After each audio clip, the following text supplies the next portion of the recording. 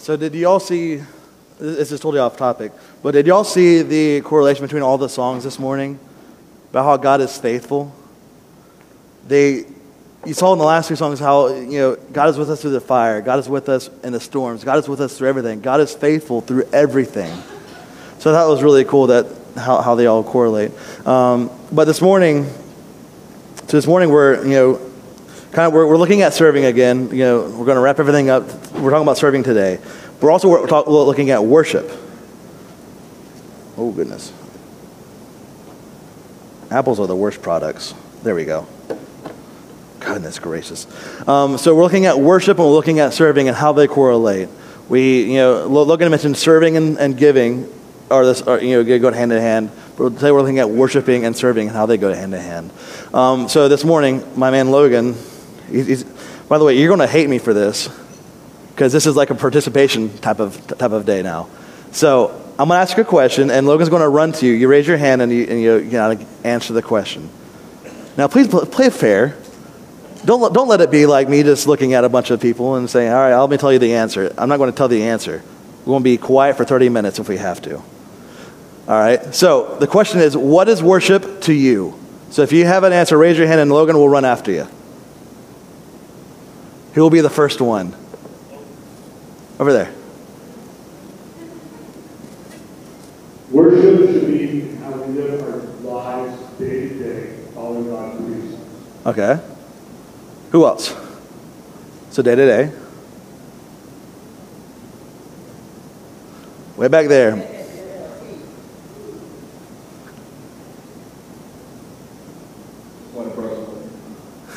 Worship is just giving thanks and praise to the Lord. Okay. I like it. Who else is brave? Over there. You're getting your workout today, Logan. Worship to me is praising Jesus and setting an example for others. Okay. Who else? These are all awesome answers, by the way. Anyone else? Oh, Jacob raised his hand. Awesome.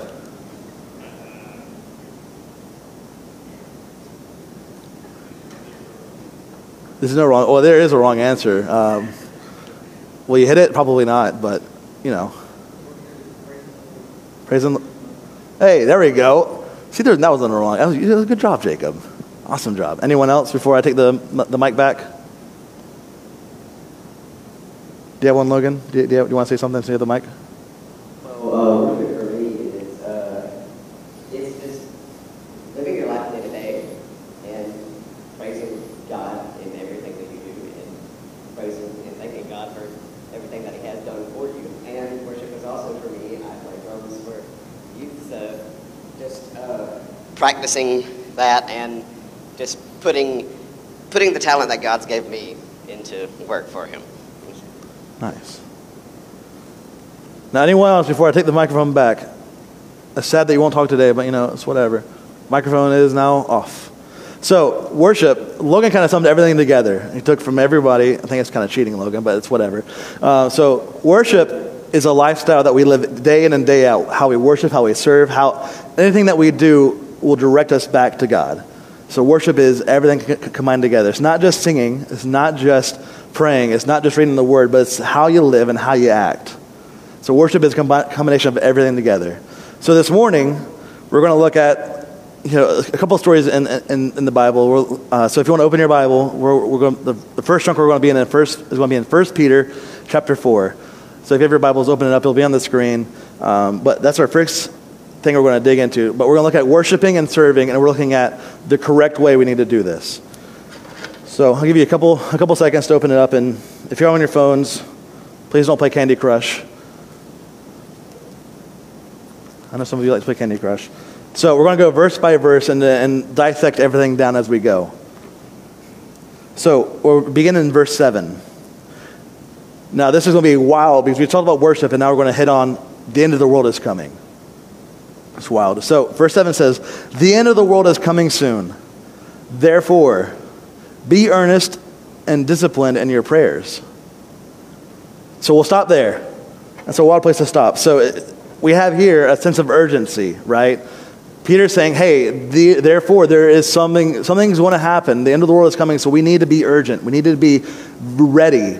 It says, towards the end, it says, be sober-minded and say, for the sake of your prayers, be always praying consistently. Be in worship consistently.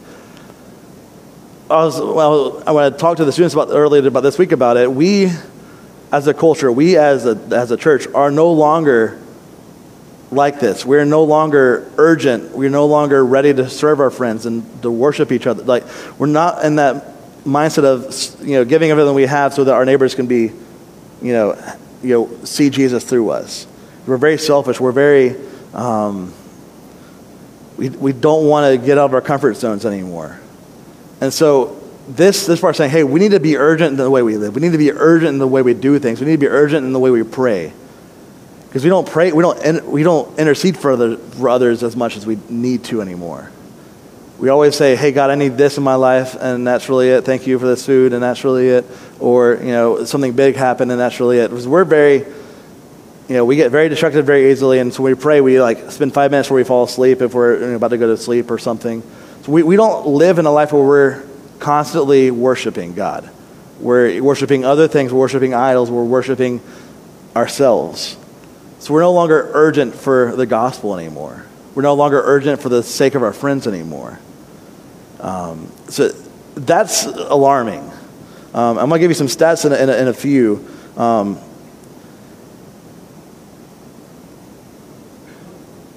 Here's some stats. So Lifeway, they did a study.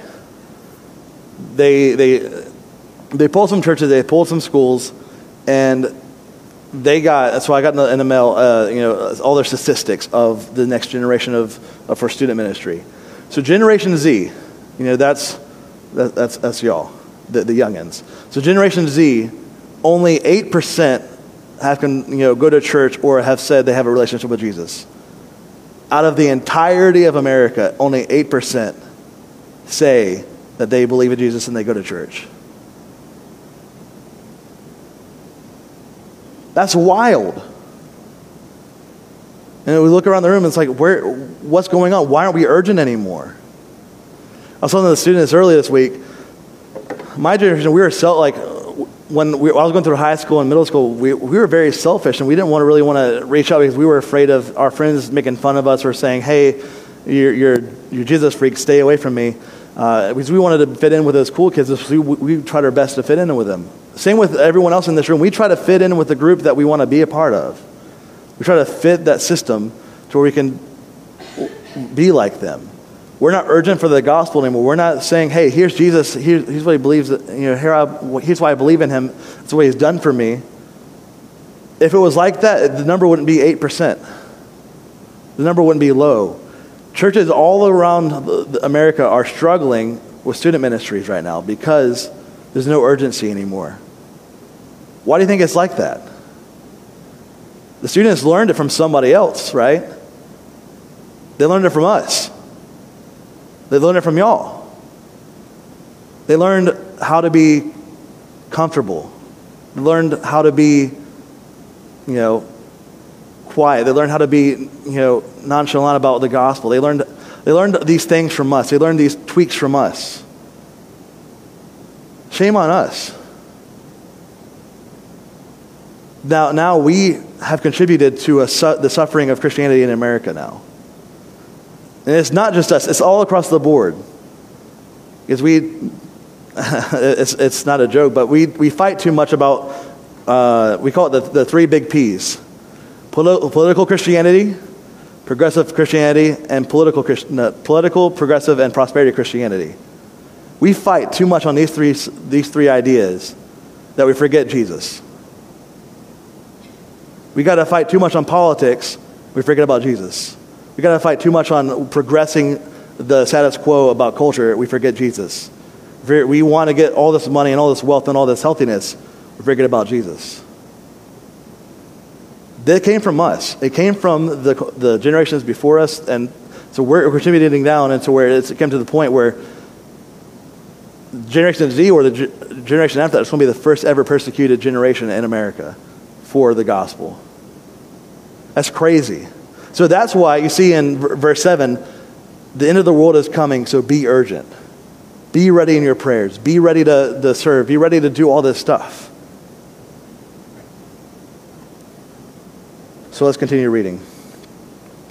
In verse 8, it says, most important of all, continue to show deep love for each other, for love covers a multitude of sins. Love, love, love, love, love. We don't do that enough anymore. We're too busy being nitpicky. We're hating each other. We're so divided. We're so distraught over silly things that we forget about who Jesus was and why we need to love each other in the first place.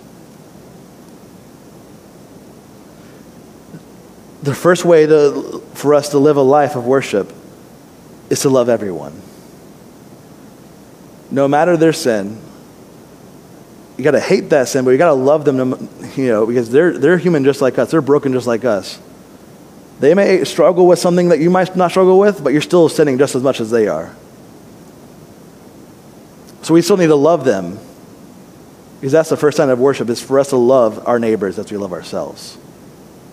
So that's the first step into worship. That's the first step of living a life of saying, hey, I'm going to follow Jesus. I'm going to be like Jesus. Because Jesus loved everyone. He loved the sinners. He went and ate with sinners. And everyone was like, what are you doing that for? So Jesus stepped out and said, he loved everyone. Let's continue in verse 9. Cheerfully share your home with those who need a meal or a place to stay. I read a version earlier this week. It says, serve those, but don't gripe about it. I had several students this week who griped about working in the heat. I agree. I understand it's hot. It's stuff like this, but we're serving because we need to show Jesus to them, not because we're here just because we need to be here. So when you serve, you don't need to gripe about, I got to serve today. Oh man, I got to be up early this morning. I got to do this. I got to do that. No, we should wake up and say, I get to serve because I love Jesus and I want them to know who Jesus is. So the second step of worshiping is humbling yourselves down to the point where you can show Jesus through who you are, through the way you act, through the way you live. Because that's the second step of us saying, hey, we aren't really, it's not about us. It's not about who I am. It's not about who you are. It's about who Jesus is. So if we can get that mental note down and know that Jesus is overall the only thing that really matters in life, how awesome that would be. How awesome that comfortability that we have would go away. So the second step is to humble yourselves and serve those around you wholeheartedly. I think about, this is totally off topic, but it's not. Have you ever watched the show Gotham? Or you watch Batman, you know who Alfred is, right? Alfred is a butler. He's very humble in the way he serves. But also, he's like this super military, awesome dude. He does all this really awesome stuff. But he doesn't pull that off. He doesn't show that off. He's very humble in the way he does. He just serves Bruce, Batman. He just serves them because he serves them. He doesn't put his power over. He doesn't do all this stuff to him. He listens to him and he serves them and he's humble about it. So we have this power of Jesus. We just need to be humble about it and say, hey, Jesus is the ultimate key to everything. So let's just show who he is. Let's continue in verse 10 and 11. God has given each of us a gift from his great variety of spiritual gifts. Who here knows their spiritual gift or gifts? Has anyone ever taken like a test or like have ever thought about it? Like mine's exhortation. I'm really good at encouraging people. I'm really good at teaching. That's my spiritual gifts. Or I could play guitar. I could use my spiritual gifts and talents to give all the praise to Jesus. So God has given each of us a gift from his great variety of spiritual gifts. Use them well to serve one another. Do you have the gift of speaking? Then speak as though God himself were speaking through you. Do you have the gift of helping others? Do it with all the strength and the energy that God supplies. Then everything you do will bring glory to God through Jesus Christ. All glory and power to him forever and ever. Amen. So anything that you do, that you speak, that you live, let it glorify God. Jimmy, he's our FCA representative of this area. He was our, every year for Jerusalem Project, we have a ministry that we support. So Jimmy is our missionary that we supported this year, and so he had the privilege of preaching a couple of times this week. He has a saying, it's like kind of his life motto, Sole de Gloria, what? Say it one more time, I can't say it. Solely for the glory of God. Everything that he does is solely for the glory of God. The car that he owns, solely for the glory of God. We need to have that mindset of everything that we do, that we say, that we act, that we live, that we eat, anything that we do it solely for the glory of God? Are you doing that today? Are you doing that this week?